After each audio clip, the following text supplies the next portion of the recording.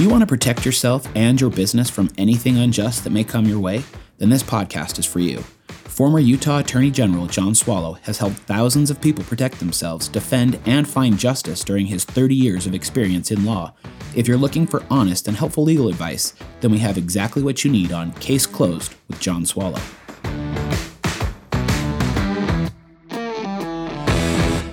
Thank you so much for joining us. Today we have John Swallow here on Case Closed by John Swallow. Hi, John. Hey, how's it going? So good. So John Swallow has worked in the private sector, in the corporate general counsel of a multinational company, as well as the public sector as the chief deputy attorney general and the attorney general of the state of Utah. You lawyers use so many big words, but today I just wanted to ask a few questions when it comes to how bias affects the criminal justice system and, the negative effects that it can have when people lean more towards their biases than towards the truth that they know to, I guess, being more honest, right? Right. What are your thoughts on that, just before we jump into some more particular questions? Sure. So because we're people, that we have inherent biases, right? Our experiences make us biased. I'm biased to, well, let's just make it easy.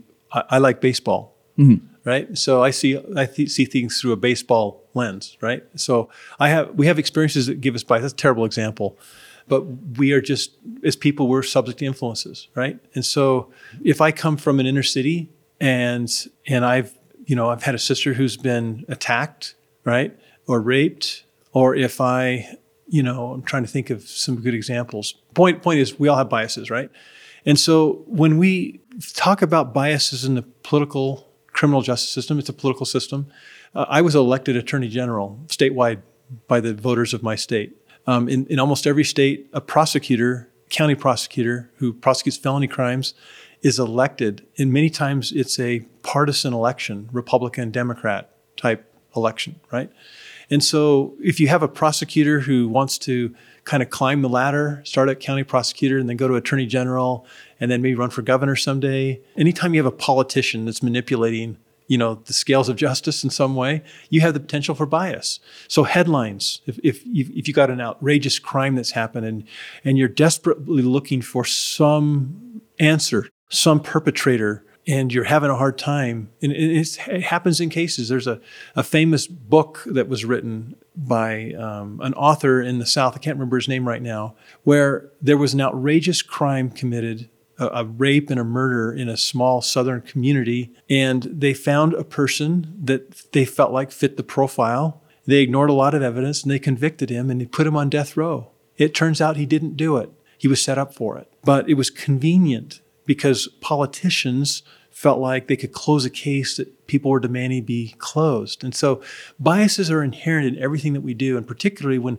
politicians are involved, biases can manifest themselves. And so when you talk about bias in the criminal justice system or political system, there are biases. And if we're not careful, and if I'm a prosecutor and I'm not wary that I have inherent biases, and if I don't put checks and balances into my decision-making that would protect me from my own biases, then injustice can occur. And by definition, an injustice is an unfairness and doesn't belong in our justice system.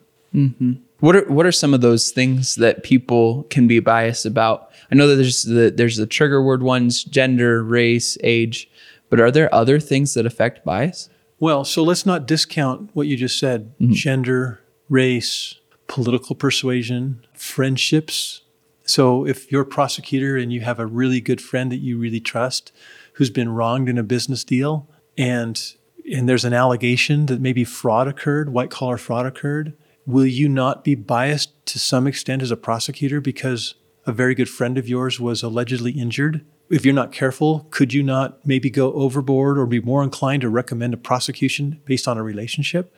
So you have a relationship bias. If there are big headlines about an outrageous crime against a young person, let's say a teenage girl who was brutally raped and murdered, and you're feeling pressure to find someone who did it, and is there potential for you to overlook exculpatory, which means mitigating evidence of guilt for someone and go ahead and just make the charge.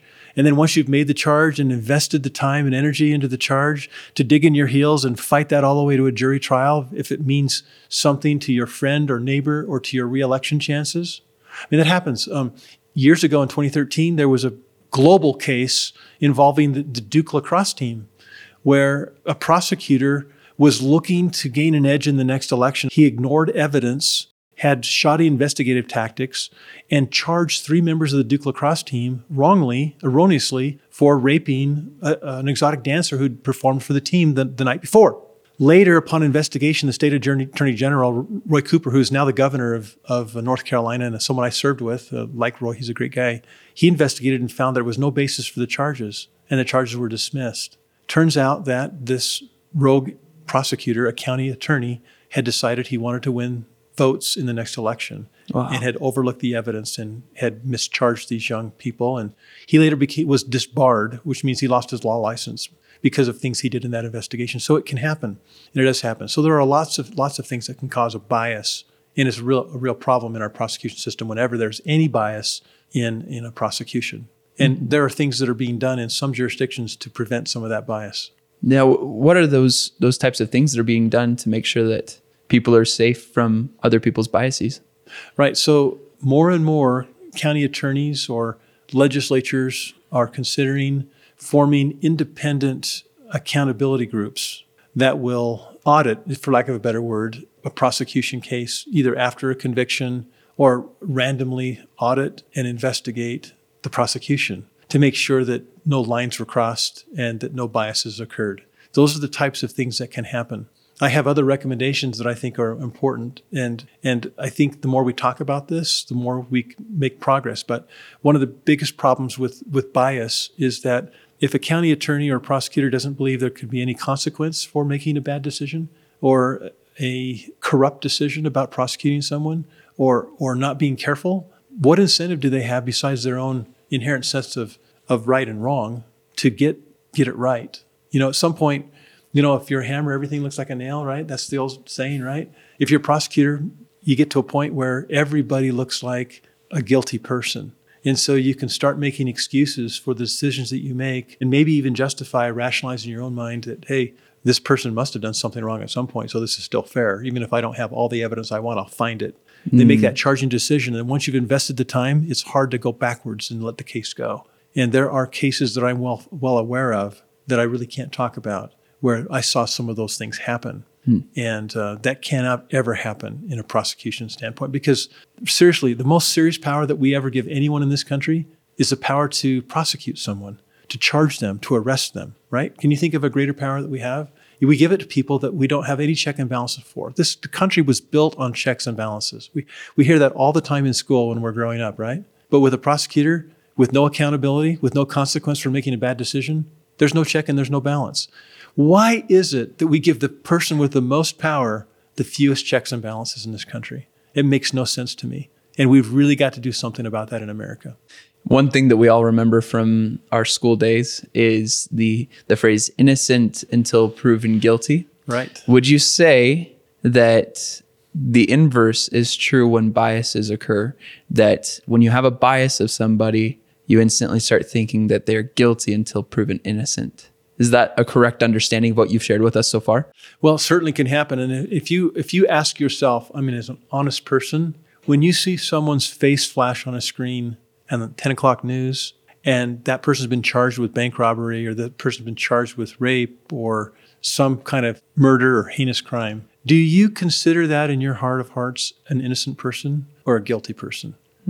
Are you relieved that person has been arrested? It's just part of how we are built as people. We believe what we hear. We trust law enforcement that they get everything right. And I'm not here to say that there aren't many, many people in law enforcement that try very, very hard to get it right. And I was a huge supporter of law enforcement as the Attorney General. But the truth is, as people, we have biases and we can get things wrong. And so it's very important that every one of us remember that we consider as a society every person to be innocent until the state meets its burden of proving them guilty. And if they don't, they are presumed innocent, and when they're found not guilty, it means that they are found to be innocent. And I've even heard people mince those words. They say, no, the jury found this person not guilty. It didn't find the person innocent. Well, the point is that person is presumed innocent until that changes. And so when they're found not guilty, they are in essence, as far as society is concerned, found to be innocent. But we don't see it that way, do we? We don't see it that way when we see someone or we read in the paper that someone's been charged. We kind of tell ourselves, I think, and I think that's a problem with society. And if I had any words of encouragement for society, it would be, let's stop assuming that law enforcement got it right. Let's give a fellow citizen the benefit of the doubt, and let's wait until the jury decides, after the evidence is presented, to conclude that a person is guilty. But that's just not how it works. Yeah, that's interesting. And so I'm not a judge, and rarely am I on a jury. It comes around every once in a while, but doesn't happen as often to everyone.